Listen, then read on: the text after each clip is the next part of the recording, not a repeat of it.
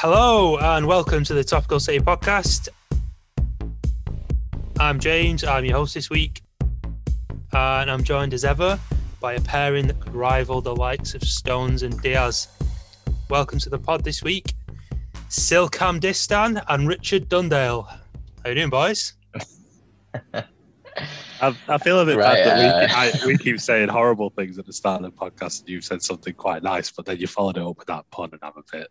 I'm trying to lead by example. I think the bromance is equally as real, I think, between us as it is the maybe the Diaz and Stones comparison rather than the Dunn and Distan one. I always got the feeling like they never really got on besides from on the pitch. More Howie and Dunn than Distan and Dunn. How on the lash. Anyway, we've had a good week for City. We say it every week, don't we? But we might as well keep shouting about it. We're on 20 consecutive wins. We've extended the English football record. We're unbeaten in 27. We've only conceded 8 goals in this time. That train just keeps on rolling, doesn't it? It looked a bit shaky yesterday, didn't it? Looked like maybe it wouldn't, but you know, we carry on, we keep going. Yeah, I constantly look back and think about where we were just like a couple of months ago.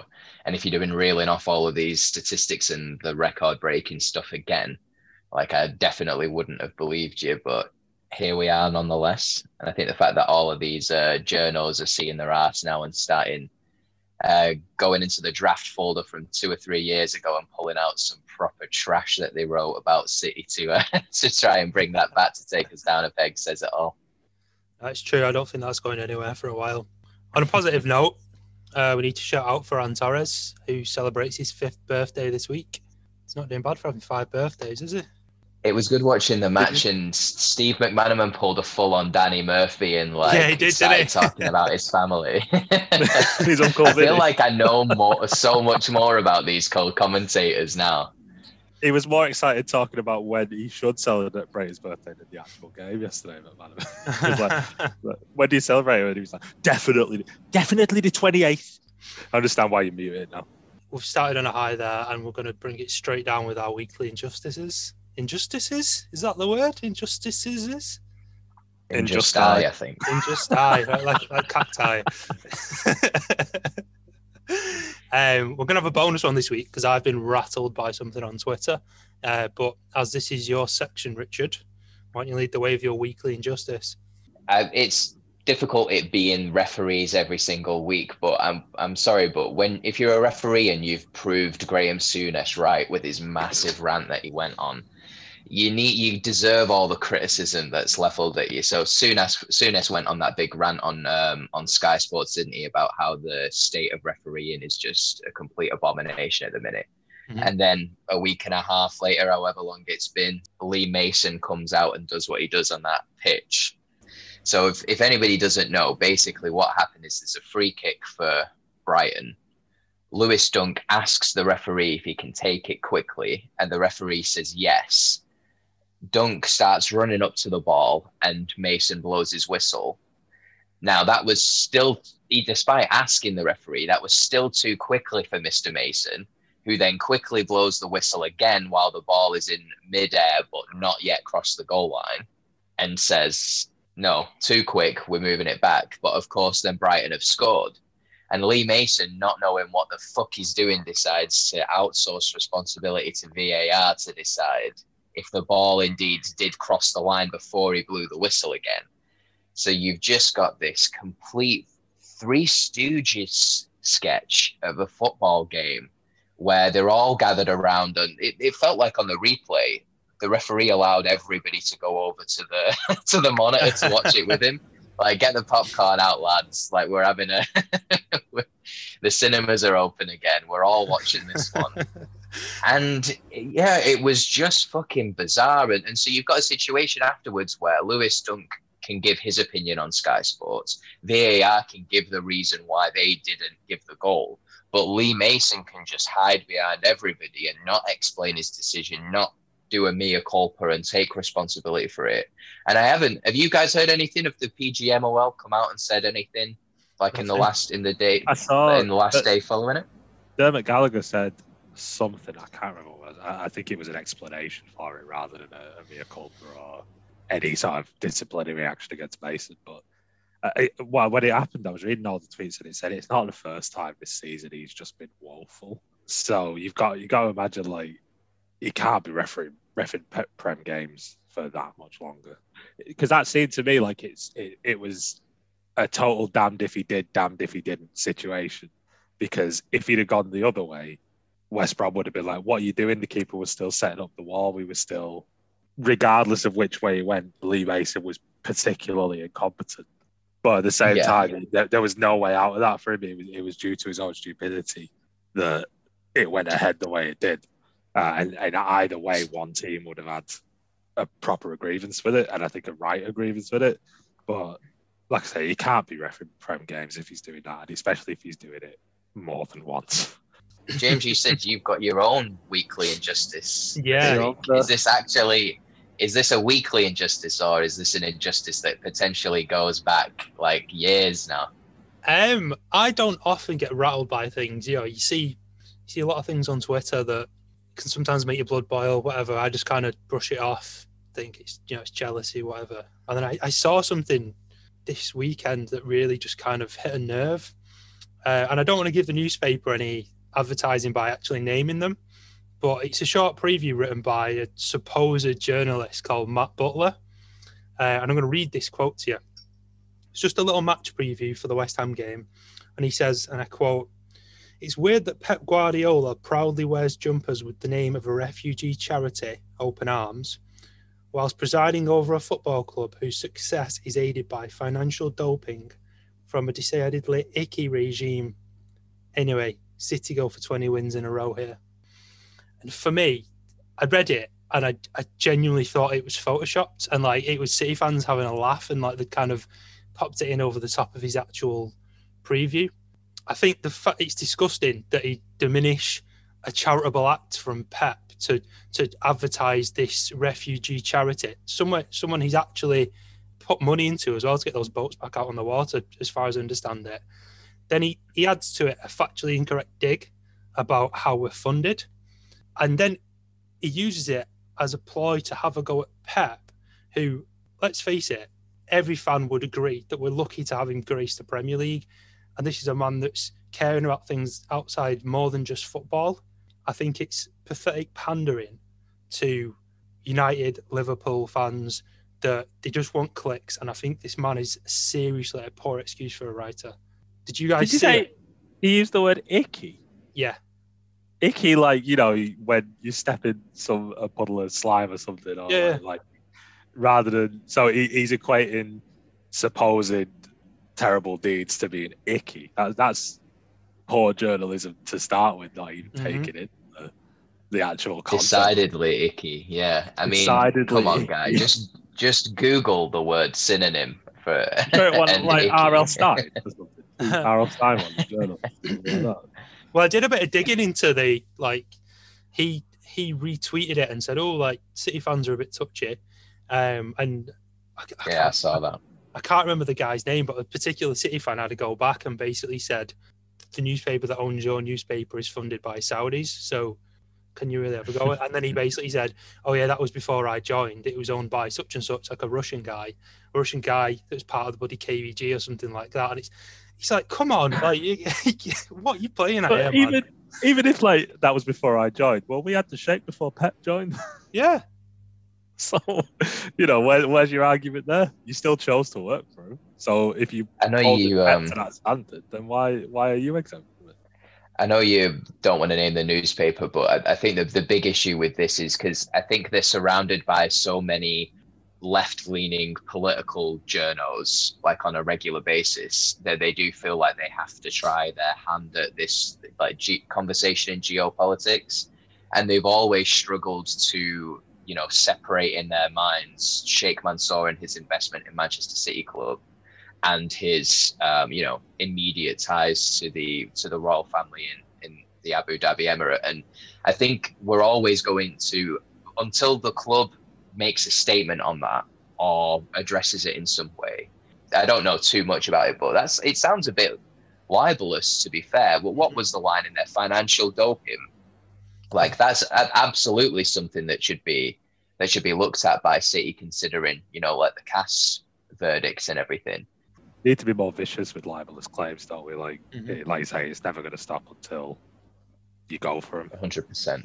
Because they live under this umbrella of being white knights that are fighting for the injustices of the Abu Dhabi royal family.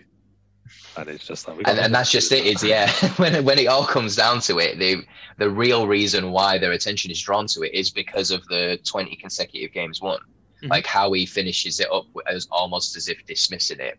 That's the reason why he's so rattled in the first place. That's what they don't like. They don't care about the Abu Dhabi royal family and sports washing and human rights violations and all of this stuff. Like, 9 months out of the year, it's those 3 months where it looks like Manchester City are about to be crowned Premier League champions, and then the summer afterwards where they are Premier League champions. Those are the only months where they ever show any ounce of interest in that, or at least decide to write about it publicly. So fuck them. You bang on, mate, because when we were sat 10th, 11th in the table, there was nothing. And all of a sudden, like you say, we're back on top and here's the narrative to go at. It's just utter bullshit. Anyway, shall we move on to happier times? I don't get a weekly injustice. Oh, have you got one, mate? Go on then, fill your boots. Did you see Sean Dyche said a pint and a packet of crisps was a tenner in his local? And that's either an injustice because his pub's making him pay that, or he's a liar. So why are we letting Sean... Mine's way more important. Why are we letting Sean Dyche get away with that? In the conversation, it was about the value of Nick Pope as a keeper, what they'd sell him for if they had to sell him. And he said, at the moment, I'd take a packet of crisps and a pint in my local because that's like basically it's rarer than hen's teeth at the minute to be able to do. But the way he also framed it as saying, just to put it into context, there's a pub called the Royal Dyche about 2 minutes from Burnley's ground, isn't there? Yeah. So what if he owns it and he's just charging extra? Oh, he's thinking a wholesale price. Keg. I was thinking it more likely that it came to about £5.25 and the bartender forgot to give him his change, and rather than just address it, he decided to sulk in the corner and tell all of his mates that a pint and a packet of crisps cost him a tenner. He's funding the northern economy. That's what he's doing. He knows what he's doing. People's man, Sean Dyche. Right, so we've all had an injustice this week. Cam's is clearly the most important. Shall we crack on with some match reviews? So we had Gladbach and then we had West Ham. Just touching on Gladbach quickly. 2-0 win. Bernardo Silva and Jesus with the goals. Cam, you wanted to talk about Pep. It was nice to see him prowling the touchline. He was so furious, especially when Jesus missed that one that was about 6. I know he had the Elvedi on him, but that was about 6 or 7 yards out, and he just pulled a Sterling and took one touch too many when he probably could have done something.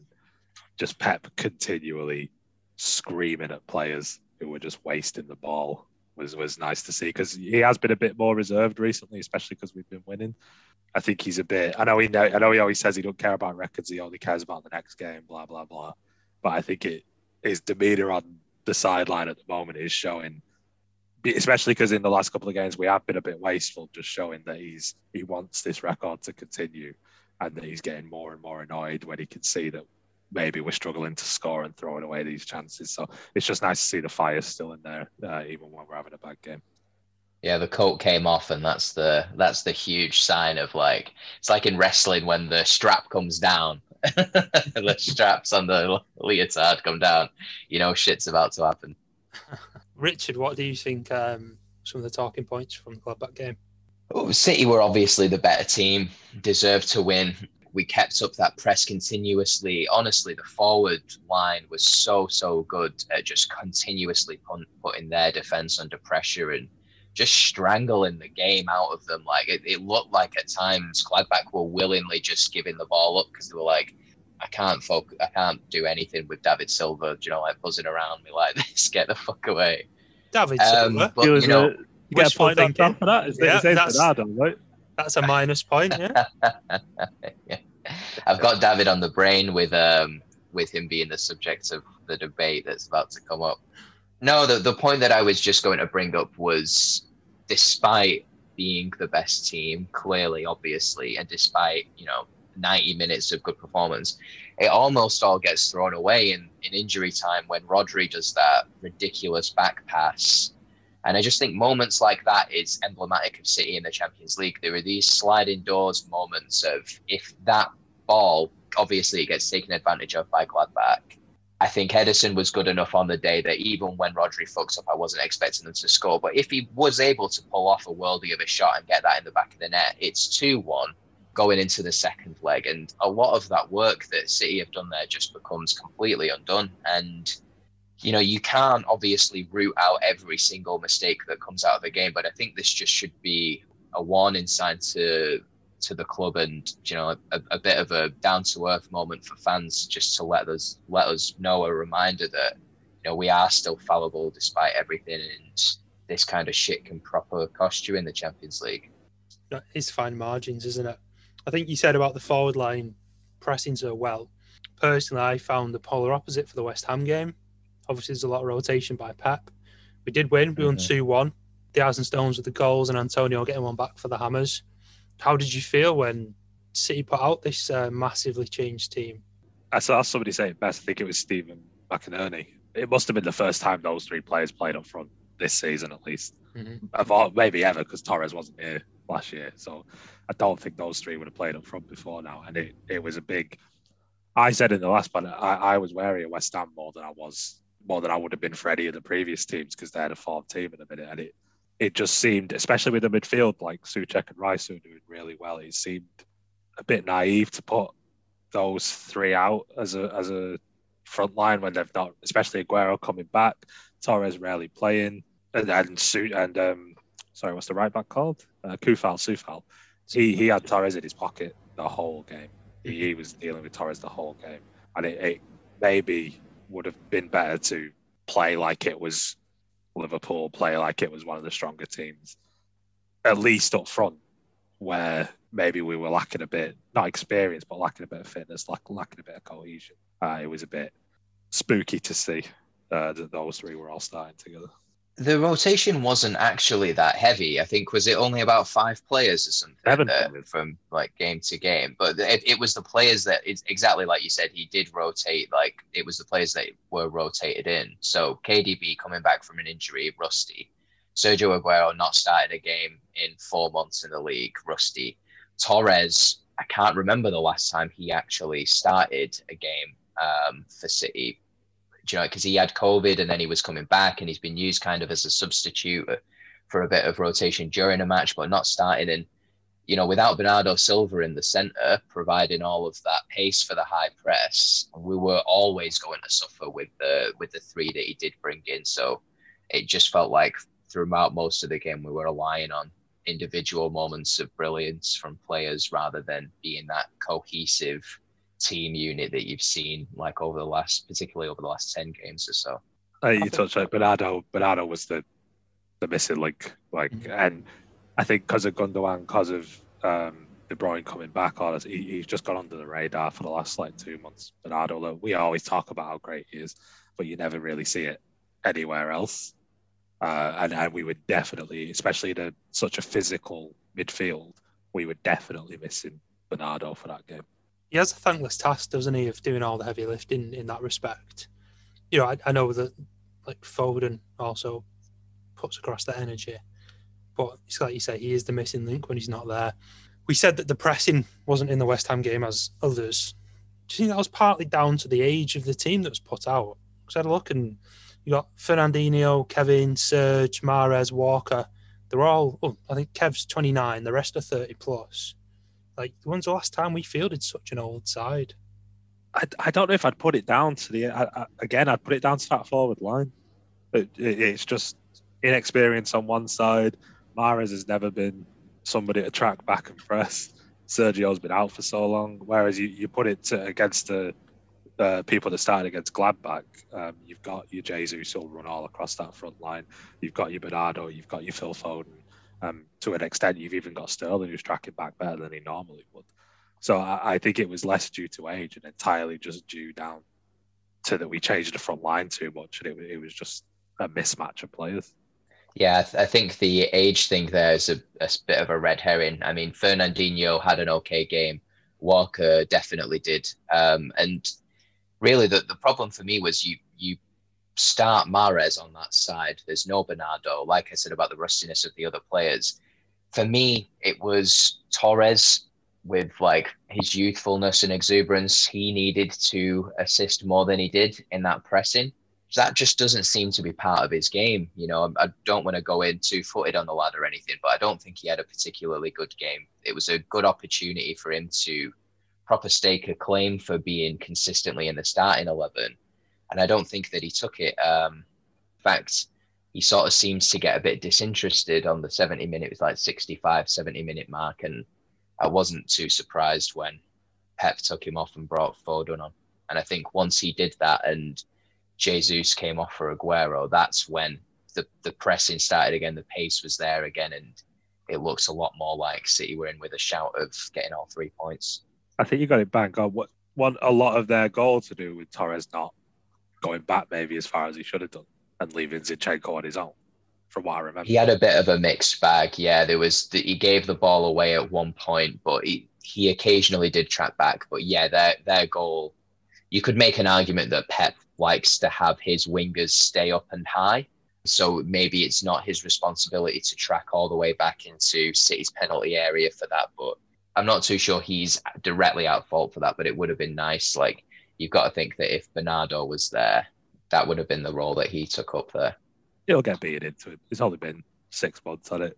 He'll learn the game like Sane did, like Mahrez. Oh, Sane didn't. Kind of Oh, Mahrez hasn't. Like Cancelo has then. There you go, yeah. He'll learn. I'm not buying, like I say, I'm not by any means disparaging him. It was just a bad game against a right back who had his number. Tell you, my 18-month promise on a player getting good. Look for him halfway through next season, tell you no. Some points riding on that. I think, to be fair as well, the lad's just turned 20. He's come to a new country. Like you say, it takes a while to get used to Pep's system, and he probably did better than we expected initially, getting quite a few goals. Being played out of position as well, and then we're expecting to come back in from the cold and pull in a similar type of performance to that of Sterling. Yeah, maybe his effort could have been higher, but I think it's far too early for anybody to start casting judgments on him. The way that we play now is hugely different to how we were playing when he was consistently getting started in the team. Mm-hmm. So when Aguero and Jesus was out and he was playing in that forward line, it felt like a lot of the wingers were doing a lot of the work, and he could just sort of come in, step in, tap the ball in, or use his technical ability that he's clearly got in abundance on the ball to make something happen. And, you know, now that we've got those forward positions kind of back on track with Jesus and Aguero being fit and him being back on the wing, maybe the role, he just needs to sort of adapt a bit more to what's specifically required of him in the way that the team's set up now. Speaking of technical ability, I think you're dead on. So much. I was watching the Leicester Arsenal highlights back, and Leicester were punished so much in, you know, the tight spaces. Like so much of Arsenal's play came through them just getting tight to a Leicester player and just passing it through him. So I think maybe that would be a better game to put him in, because he's got that technique to get around players, and then the same sort of thing as Jesus, same sort of thing as Sterling, where they want to get at a player. So that hopefully he starts against them, and then maybe there's you can look at him better from that team. Should we move on from someone quite new to the team to one of the main men, Big Kev? Saw a lot on Twitter during the game that he was frustrating people, and we said in the last podcast that he takes a while to get back up to speed. You know, he's been out for a while and often a little bit off to start with, and it was very much one of those games, wasn't it? And then he kind of pulled an amazing assist out of nowhere. How did you find Kev during the West Ham game? Yeah, you're fully right. There was a bit in the first half specifically where I think Torres was free on the left, and he decided that he'd go for an outside foot through ball to Aguero, and it got just cut out because it was too audacious. The easy ball was Torres for the cross, or Torres for, you know, while people get into the box. So I don't know if we've said it on the pod. I know we've said it outside of it. He's just always, especially when he's coming back and he feels like he's got to prove that he's back, he's going for that fancy pass that's unnecessary. And then it turns out halfway through the first half, it's entirely necessary. and and he belts it Yeah. 40 yards over the top. But sometimes he does just need to keep it calm and just build up, like you say, his radar again and get it up and running properly. And I think that's why he was frustrating people yesterday. Yeah, sometimes he's like, it's as if he's trying to paint like a masterpiece when really all he needs to do is color inside the lines. I was saying to you guys before we started that I did the player ratings for City Extra and he ended up getting a 7, but in retrospect, it should have been a fair bit lower than that. Like, he does obviously have those moments of individual brilliance like he did for the assist for the first goal, but some of the passing was very, very suspect at times. So he's off the pace a little bit now, but fingers crossed he'll get some more minutes against Wolves and then be sorted for the derby. Yeah, we've kind of laid into him a little bit there, but he did provide the assist for Diaz's goal, Diaz's first goal for City. I think he enjoyed that one, looking at his celebration. And that was quickly celebrated with Stones, the budding bromance. And then likewise, when Stones scored, they're looking at each other like brothers, aren't they? I did have Well, they were notes. both right there next to each other, weren't they? Like both times. That was my favourite. It was the furthest 2 players forward from open play, not even from a free kick. The furthest 2 players forward were the 2 centre backs just wanting a goal. Part of my game now is watching Stones and Diaz after a clearance or a tackle or whatever. Just high five to get close to each other. It's no accident that they were both like left up there after the corner was cleared. I think it's clear instructions that have been given by Guardiola, like stay high up the pitch. The opposition will get themselves back into formation to try and defend against the usual City team, like the midgets up front, when in fact we've got these like 6-foot+ players in there now. So if you do get a cross right like De Bruyne did, it's perfect opportunity for one of them to get their head on it and put it in, and exactly what happened. What a perfect header as well. Like, could it have been any better? Imagine what would be like with a target man, maybe a 6'4" blonde Norwegian. I didn't know if you were going to go that way or the Bosnian diamond route. I was waiting. No, I'm not after losing any more points just yet, thanks. It was nice We've to had that debate. You keep seeing people say about Diaz's aerial ability. We've not really had the chance to see it, at least in an attacking sense. Even from a defensive sense, you don't see many headers in the box because people don't tend to play it over us because we've got such tall centre-backs. But to see how precise that header was from such a difficult angle and a difficult ball was very nice to see. And I know for like the second goal, it wasn't an aerial goal again, but it was like a similar pattern of, oh, the ball's been up there, it's been cleared, but let's keep the defenders up there ready to get on. And he didn't have to get ahead on it, but just being the extra man in there to have that pass to was enough to bag on the second and see the match through. Quick stat that I saw on Twitter: they've scored more goals than they've conceded, at least at home. I think the Stones and Diaz have scored more goals than they've conceded as a pair. So it's something special, isn't it? It's something we've not seen in a long time. To have such a solid partnership like that. Even when we had... Can you think of it? Such a solid centre-back partnership we've had? There was a season when Otamendi was on fire, wasn't there? And then there was the Lescott Company years. But even that... There was always one that was better miles better than the other one. But they if Company was able to stay fit when Laporte came, like we saw a bit of it towards the end of that title-winning season in 2019. But I think if Company had been fit all that season, he might have been like the one that we lent on, and I reckon that partnership would have been brilliant. It's a shame that got broken up, but here we are finally, best defense in all of world football. So we got there in the end. We won 2-1. What were your feelings at full time? For me, it was relief, to be honest, just to get it done with. Yeah, there was a reason I was wary of them. Really did themselves proud, I thought. Especially in pressing. I wanted, usually every team comes up and presses us for the first 10, 15 minutes and then just drops off. And that's when we punish them. But they were pressing most of the game. That's why when I did our predictions, I was pretty certain they were going to score because they were just in such good form. So it was definitely a case of relief and maybe also a bit of worry with a certain game coming up next weekend. But we'll see how that goes, I guess. Yeah, you are going to occasionally have bad games like this, but you know what they say is if you can pick up the points from those bad games, then it's fucking A. Yeah, like you say, we got there in the end. Right, should we take a quick break and then come back with our weekly debate? You're listening to the Topical City podcast. Disagree with anything you've heard? Don't forget to let the Etty lads know at Topical City Pod on Twitter. Right, we're back with the second part of this week's pod. Ready for my favourite time of the week, the time where I usually rake in the points. It is the weekly debate. So we're going to have 2 debate questions where our guys have to pick a side to argue. They might not necessarily believe in their side, but it's about who argues that side the best. And then I'll reside over like the almighty judge and dish out points if they perform well enough. So the first question of the week is, I can only have 3 City players in my Premier League fantasy football team. So I'm going to apply that rule to the team of the year. And it's safe to say that Stones and Diaz both make the cut already. So there's 1 place left for a City player.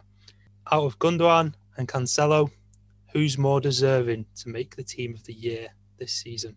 Who's arguing for which player? I'm going to take Cancelo. Okay. And that leaves me with a silky ilky Gundogan. Right. Why do we call him Mr. Whippy and not a silk merchant? You'll have to ask City content on Twitter that, mate. Should we start with you, Cam? No, I want to go second. You want to go second? Right, okay. That's good. So you get to go first for the next one, which is my preference as well. So yeah, I'm willing to argue very strongly for Ilkay Gundogan here, so I don't mind going first. I just think that similar to Player of the Year, to get into like the Team of the Year, it's more based on narrative for each player and the stats that go along with them. And I think that while Cancelo has a good narrative that the commentators like to talk about with all of this, like, OMG, he's a fullback that's playing in midfield, dear God. I think that the lack of defining a specific position for him might be a bit of a negative to go in the team. Like, he isn't really a fullback, is he? Whereas Gundogan's position in the side is very strong. His narrative's very strong. His stats are better than any season that he's had at City currently, and he's getting all of the goals in as well. And let's face it, when these people are deciding the Team of the Year, that's really what they're looking at, is their goal contributions, whether that's assists or goals. But Ilkay's got a number of them already this year. So yeah, 13 goals out of the 29 games that he's played for the season so far for Manchester City. So I reckon that's all sold up for Gundogan. Cam, do you have a rebuttal?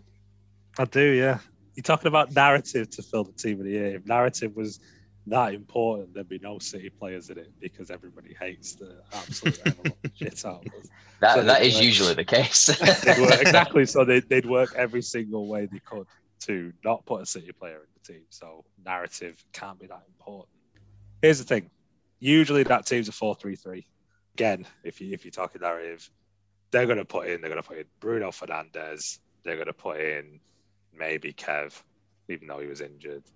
And then, I don't know, some random outside the top 6 centre mid that's having a decent. Probably Grealish might go in there, something like that. It's a packed area, is the midfield in the Team of the Year. What's not packed is the right back spot. You don't hear about many right backs having a great season, especially in the top 6. Well, Azpilicueta, no. Bellerin, no. Wan-Bissaka, no. Ricardo Pereira for Leicester, not really. Cancelo is the standout in that position by a country mile. You can't really say you're going to base where he plays based on what he plays on the field. He starts at right back. Alexander-Arnold doesn't really play right back very well. He's mainly up the wing. He's a wing back more than anything. And he got into the team last year. It's Cancelo's to lose at the moment, especially because Gundogan wouldn't be on the run he's on without Cancelo backing him up. He's the reason Gundogan can get forward. He's the reason Gundogan can do what he does, because Cancelo does come in field. And I think people who pick the Team of the Year are going to have a hard time picking another right back that isn't Joao Cancelo. So you're saying Gundogan's only been in form because of the work Cancelo's been doing? I'm saying Gundogan, if Cancelo wasn't going where he was going on games, would still be sat next to Rodri pissing people off. Which isn't usually the right back position. No, but I knew you were going to say the thing about it being a 4-3-3. And so I've put in my notes here already that that's an assumption that you're making, that it would be 4-3-3. But I don't think that... When has it not been? Give me a year. Well, if there wasn't a season to do it, it would be this season, because I don't think that there's that many forwards in the league that have been taking it by storm. Whereas you're right, that there are a lot of central midfielders who are, or just midfielders in general, that are really lighting the league up at the moment. You know, they're not going to do a 4-3-3 just so they can try and work Danny Ings in there, are they? Whereas what are they going to do then? No matter what they can do, 4-4-2. Other formations exist. Two centre mids, so there's less chance for Ilkay Gundogan to get in. It's going to be Bruno and probably De Bruyne or Grealish or something. There's less room for Gundogan to get in if you change the formation. No, I reckon that if you go for 4-4-2, that creates more than enough space for Gundogan to be in there. And like I said, this is, if you were going to have a season outside of it being 4-3-3, it's this one. Right, I'll call it there, boys. That was interesting. I think it'd take that turn. What, arguing about formations rather than the players themselves and how they deserve to be in the before team we of the pick year. a winner, can we talk? Was a Gal cliche hit? Because I'm so worried that I hit a Gal cliche. There was. Oh no. We'll see if you argue against me on this, though. So you're both right in what you're saying.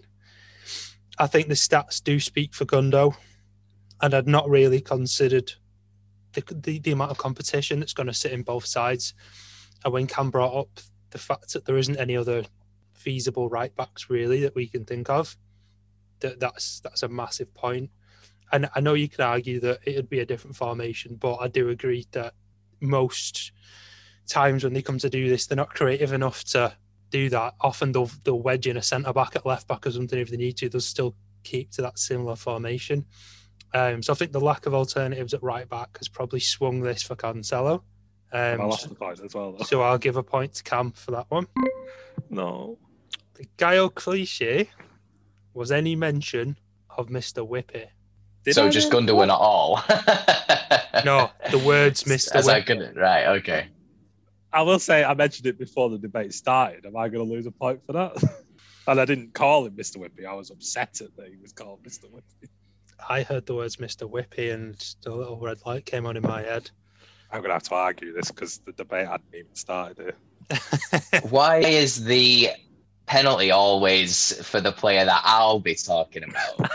Every single time we do these debates, the Gaio cliche is literally go through the Richards phrase book and pick out a word that you think he's going to say and try and take points off of the fucker. It's going to be 4 points clear, pal. Yeah, that's it. It's tactical. It's genuinely, I thought you could use Mr. Whippy in both arguments, whether you were just kind of trying to knock him down a peg, and I thought both of you could potentially say it. Did Cam say Mr. Whippy during the debate? No, like once the bell was rang, or was it prior to the bell being You're going to get me for swiping a punch at Doug before the bell even rings. Do you know what? I think if this was the other way around, I'd get penalised for saying it before it started, but I think I'm a gentleman. I think so too. I can't decide whether to. I don't think you're a gentleman, but I would have ruled in. Cameron's favour there. I don't think. I think once the bell rings, and I'll have to insert a bell ringing now. I've mentioned it that many times, but once that's happened, if you say it then that's fine. But you realise you could have edited that bell in at any point so that he could have said it after the bell rang. Now, to be honest, I can also edit him just saying Mr. Whippy like 5 times in a row and deduct him a point each time. Yeah. To be fair, I wasn't going to stick to that. I just wanted to shit you up a little bit. Yeah, you did say it before the bell, but that was a close one. I don't know if you saw my eyes light up when you said it. No, I try to look away whenever I'm doing a debate. Right. Okay. So we'll move on to the second question. Now, have I picked something that's going to go in Richard's wheelhouse again? Is it something that Richard's going to say that's going to trip him up? Of course. Who knows? Let's decide. Why even ask? Right.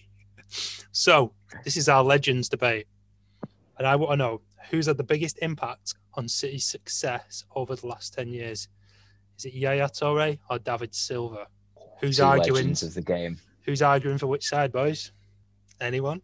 Well, Cameron's going first, and he's arguing for David Silva. Yeah, you are, mate. You are. Sorry, I honestly forgot. It was genuine, a genuine figure. That's fine. And I'll be arguing for the Ivorian coaster, Yaya Toure. I know what I want to. Has the bell gone? Can you hear ding, a bell? Ding, ding, ding. Let's get going, Cam. I know what I want to say, but I am almost certain it'll be a cliche, so I won't say it. Say it, mate. Say it. I don't know how this is a debate. We all like Yaya Toure. We all know that he gets a lot of flack that he probably shouldn't get, and his contributions can be largely forgotten. But this is David Silva, man. Like this is the player that gets compared to Colin Bell as being up there in terms of playing stuff. Like I don't know how you can ever compare the two. Yaya had one good season, one incredible season, I should say, but that was it. The rest of the time he was good, but he's never been on the level of constant 10 years of David Silva. So I think yours is the football hipster opinion in this case, Richard. So I think you're gonna get some football hipster points in. But I've got the beard and the Hawaiian shirt. I'm willing to take that role on. I'm interested. I think I know one thing you'll say. I'm interested to see how you'll just go against the sheer body of work and sheer importance. Yeah, well, don't make my argument for me then. Leave me to do that. You concentrate on David Silva since you're going first. Well, I'm concentrating on him. I'm finished with my opening statement. Why don't you tell me about Yaya Toure? Well, you're saying that you don't know how you can argue it. The question is right there. It's who's had the biggest impact on Manchester City over the last 10 years. And for me, that's Yaya, because of the sheer number of goals that he scored in big games that have dragged Manchester City to trophies. That's how you judge success, is on trophies. And Yaya Toure's undoubtedly, for me, had the biggest impact there. You know, all you've got to do is look up and down his resume when it comes to that. In the FA Cup win in 2011, you've got the goal versus United in the semi-final to get us to the final, and then you've got the goal in the final versus Stoke to win us the thing.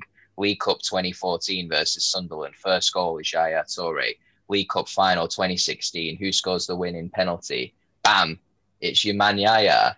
Every single time he's up there when it matters, when City need a player to help drag them over the line to get it. And you're saying he had, one good season? Well, that season being the 13-14 season, is that the one that you meant? Yes, yeah.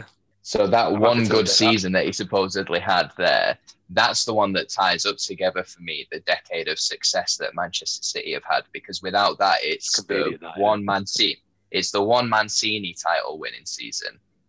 And then it's 5 years of nothing except for a few League Cup trophies.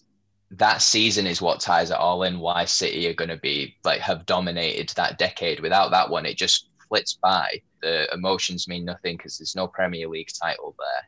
I know Gerrard got the assist for that season by falling over, but it's Yaya Toure's goals in big games against Aston Villa, against Newcastle, against Crystal Palace that really dragged City over the line there and won us the title on the last day of the season. So without him in that season, and obviously the impact that he's had in all of the other teams, Mancini's team, Pellegrini's team, but even Guardiola's team in that 16-17 season, he had to rely on Uncle Yaya, as they called him, to help get us those Champions League spots towards the end of it. So yeah, for me, it's Yaya Toure has had what the question asked, and that's the biggest impact on Manchester City over the last 10 years.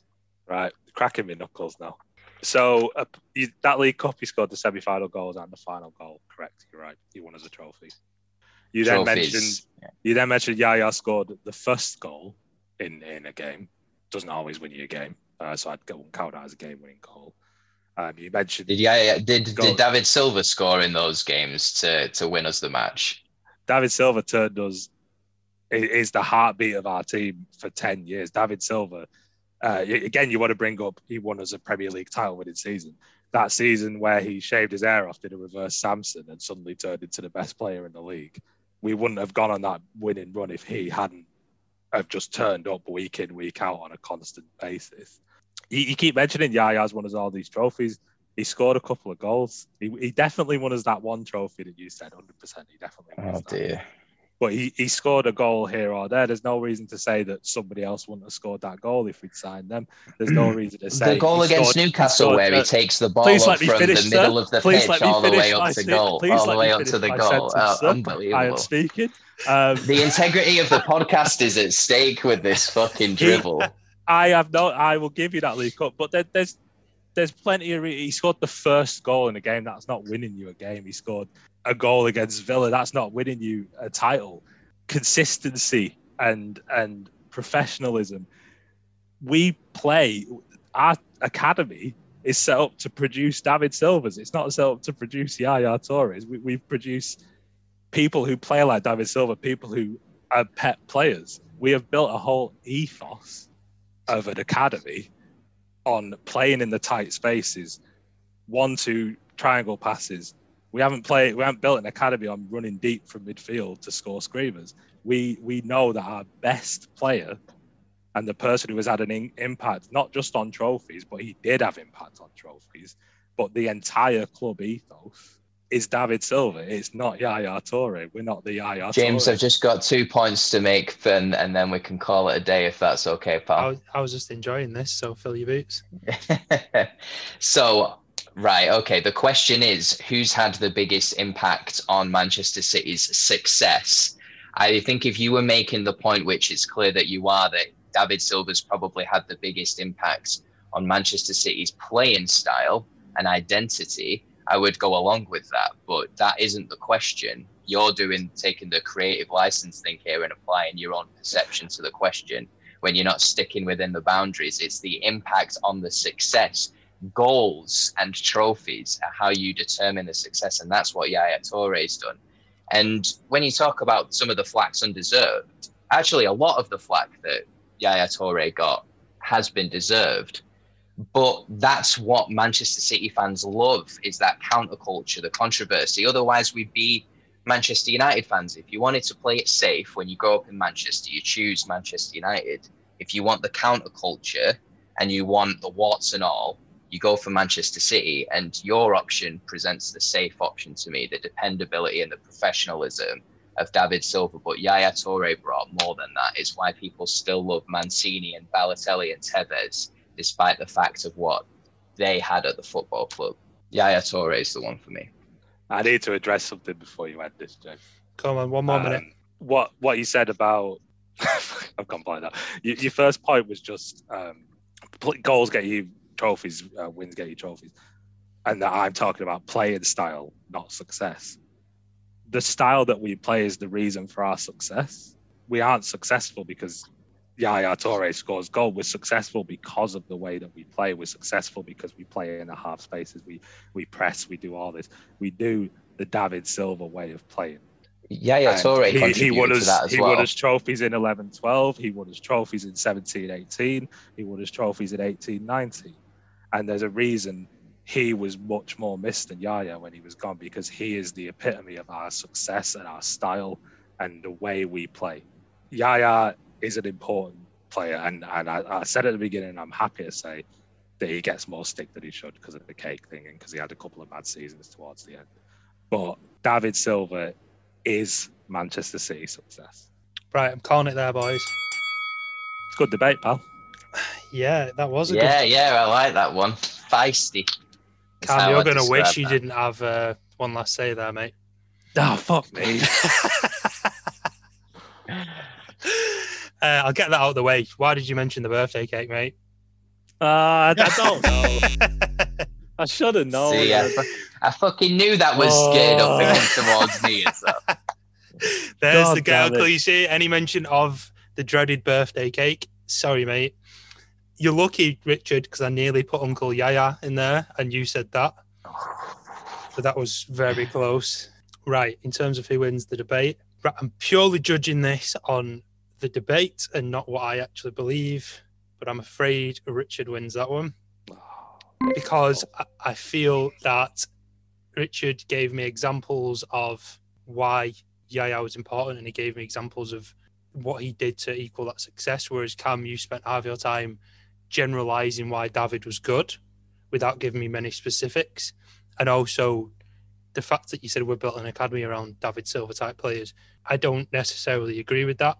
I think we've built it around technically gifted players that you could argue would be more influenced by the likes of Pep or the old Barca model when we brought Cheeky and Soriano in. So that's just my 2 pence on that one. So yeah, Richard wins the debate on that, I'm afraid to say. Your 2 pence is not well. Fuck me. Cam, you won the first one, didn't you? Yeah, and then lost it straight away. So Cam ends up on -1 in total there because How's that?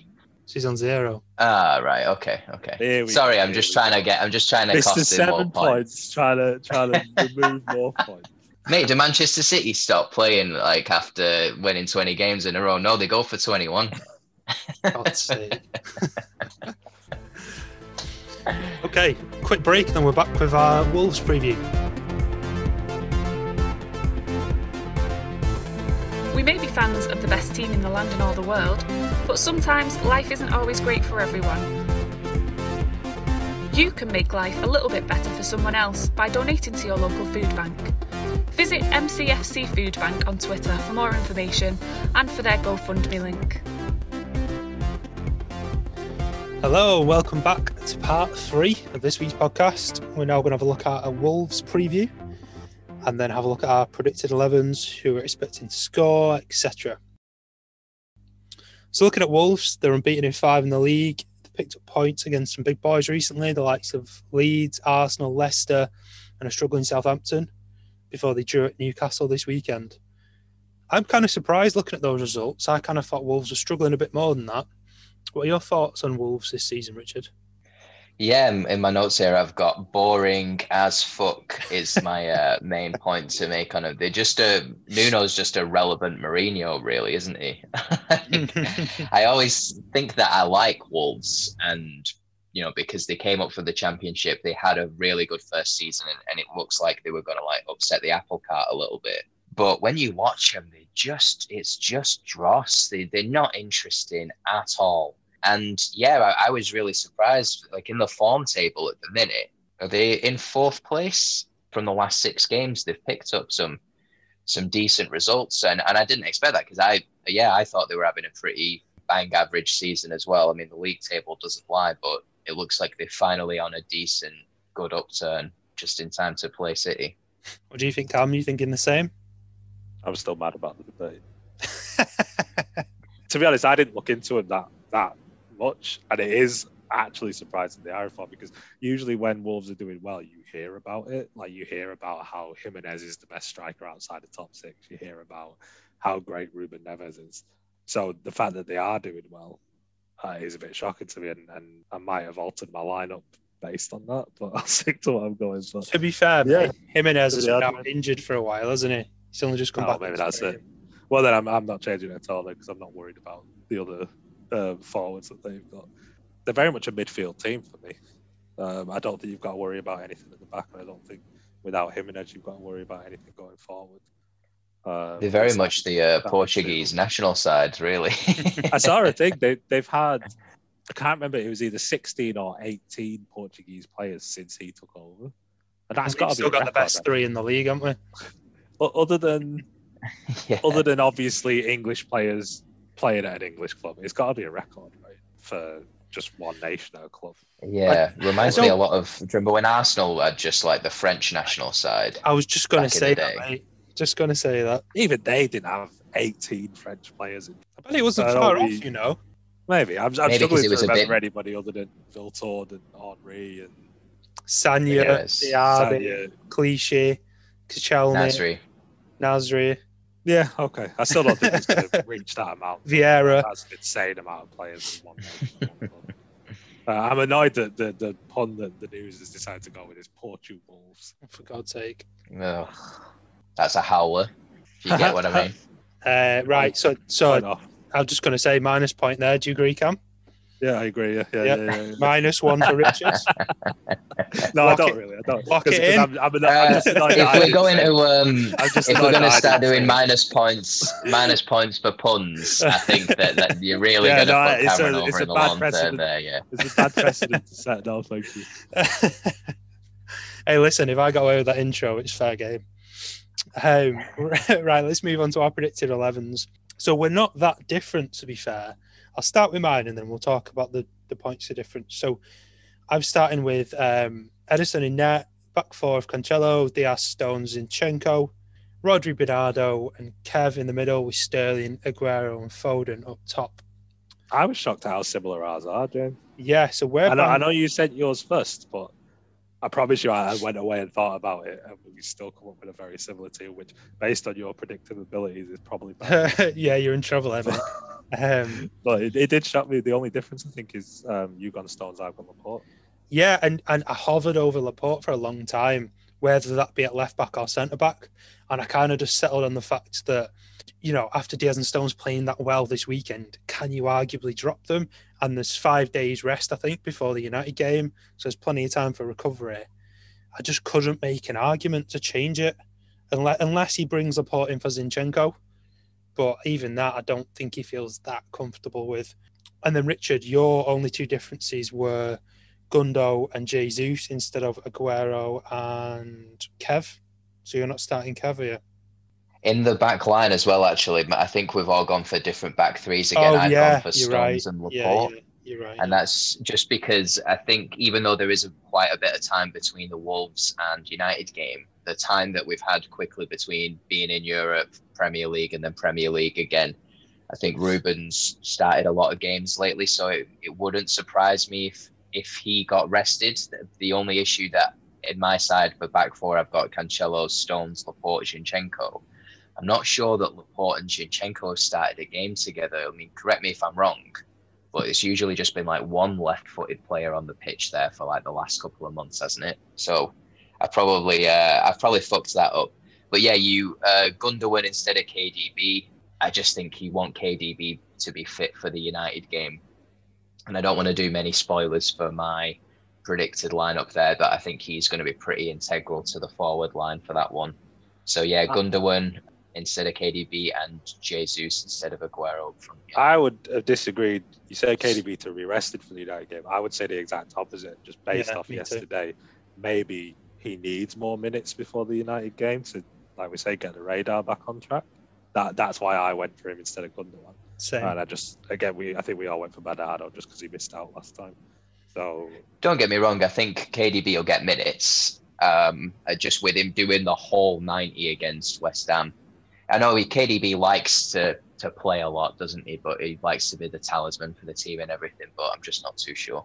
I guess we'll see, won't we? I saw an interesting thing this week that Diaz has played the most minutes of any outfield player for Pep this season. And that's impressive because he came after the season had started. Oh, yeah. Which I think everyone sort of forgot. Yeah. So that says a lot about how he trusts him, I think. But yeah, so there we go. There's the lineups. We're fairly similar. Richard's got a few changes in there. So I'm either taking Cam down with me or Richard's going to lose some points this week, hopefully. And then on to our predicted score. Cam, you've gone for 3-0 with De Bruyne scoring. Yep. And myself and Richard have both gone for 2-0. I've picked Bernardo and Richard's picked Foden. So do you know what? We just don't expect goals against us, do we, nowadays? Like I say, I'm not. If Jimenez isn't fit, I'm really not afraid of that forward line. They got rid of Jota. They've got Daniel Podence. Neto is their informed guy at the moment. They've got that Fabio Silva. Is it Fabio Silva, the young lad? He's not really pulling up any trees though. But it's Ruben Neves who's been scoring the goals recently for them. Well, the worrying thing is Adama Traore is absolute wank most of the year, and then he turns up at City and absolutely destroys us. So I didn't think that's Wolves, though, innit? They're always a bit of a difficult game for City. I was tempted to go for a lot more just because you expect them to sit deep, and I think that City have just finally figured out a way to get around that low block now. I think that they'll just make it as difficult and boring as possible. If fucking fans are complaining about how boring City games are at the minute, they want to have a word with every team that comes against us and plays a low block of 10 men. if I'd have thought about Adama, I don't think I would have put Laporte in. It's done now. But Has he been I think I playing would have that gone much Stones though? to the other. I mean, like I say, you don't hear about him, and it's probably because he's wank whenever he plays against anybody else. But all right, no worries. I'll stick with what I've got. But that It's is locked in now, the mate. clappers on me a little bit. It's interesting that it would have brought up a good conversation about whether or not is it locked in as soon as it's been mentioned, or before the end of the pod, can you change things up a little bit? I think No. it's locked in when it's submitted, which is before the pod because it's got to go on the agenda. Fair I agree. dues. You've spoken. I need to stop abusing this power that I have for another 2 minutes because I'm not going to get it for a couple of weeks now. Just remember how absolutely fair I've been to both of you this week before you screw me over next week. Probably just worth saying before we move on. The reason we're not talking about the United game. Yeah, so we're going to focus on do like a specific United podcast closer to the match, and probably late this week. We'll just have a look at how we see it going. You know, maybe look back on some good derby memories. And are we saying that's the title in the bag? No. I still think once Leicester, now I'm willing to admit, like I haven't been on previous pods and I've kind of bigged them up a little bit, but I think I'm willing to admit they're not a threat to the title. If we beat United and get 3 points over them, I'm willing to have that fireworks display finally now and call it a day. So with that draw, they're on 50 points, right? Yeah, 12 offers. 12 points. I think the swing of us losing that amount of games and then winning those games is too much. I'm gonna put it out there and say it's done. If we do beat United, we'll only need to win 6 more games. And let's put a timestamp on that, James, because if you're calling it now, we don't win the title, you're getting all of the blame for City not win the title, and I think you've just got to be deducted a record amount of points. Hey, minus number's a minus number. So fuck it, why not? But at the same time, I'm choosing to put my neck on the line, so I want a reward for it when it happens. Oh, well, come on, it's not that. Oh, you're willing to punish it? Put your neck on the line. I think we're doing odds then. Whatever the odds are on City winning the title right now, if you're right, you'll get that many points from it. So say it's like 1 to 500 chance. You get 1/500th of a point. For fuck's sake. But if they don't, you get deducted 500 points. So let's just have a quick look back at that debate score. I'm going to reassess my decision. Cameron, 2 points to you, plus a bonus point for winning both. There we go. Update that The table. gavel's already been banged on that. It's over. I want to make a gavel. note about these point wages that keep coming up. You know, they're very safe point wages that I'm hearing here, and I want to use to, at least for the derby, to come up with something outrageous to bet some points against, preferably Richard, because he's so far out. But I want to hear some big bets for that United game. There's your challenge, Richard. Because I've attempted two now, so I think Richard, with all his spare points, needs to come up with a decent wager there. This could backfire massively, Cam. It could be in double figures. Right, okay, so let's leave it there. I had a cracking debate, looked over the past couple of games, we previewed Wolves, and we'll be back in a couple of days to chat through how we feel about United, as I've said. Looking forward to it. Do you want to know how the table looks at the end of the episode? Go on, mate, you fill us in on that.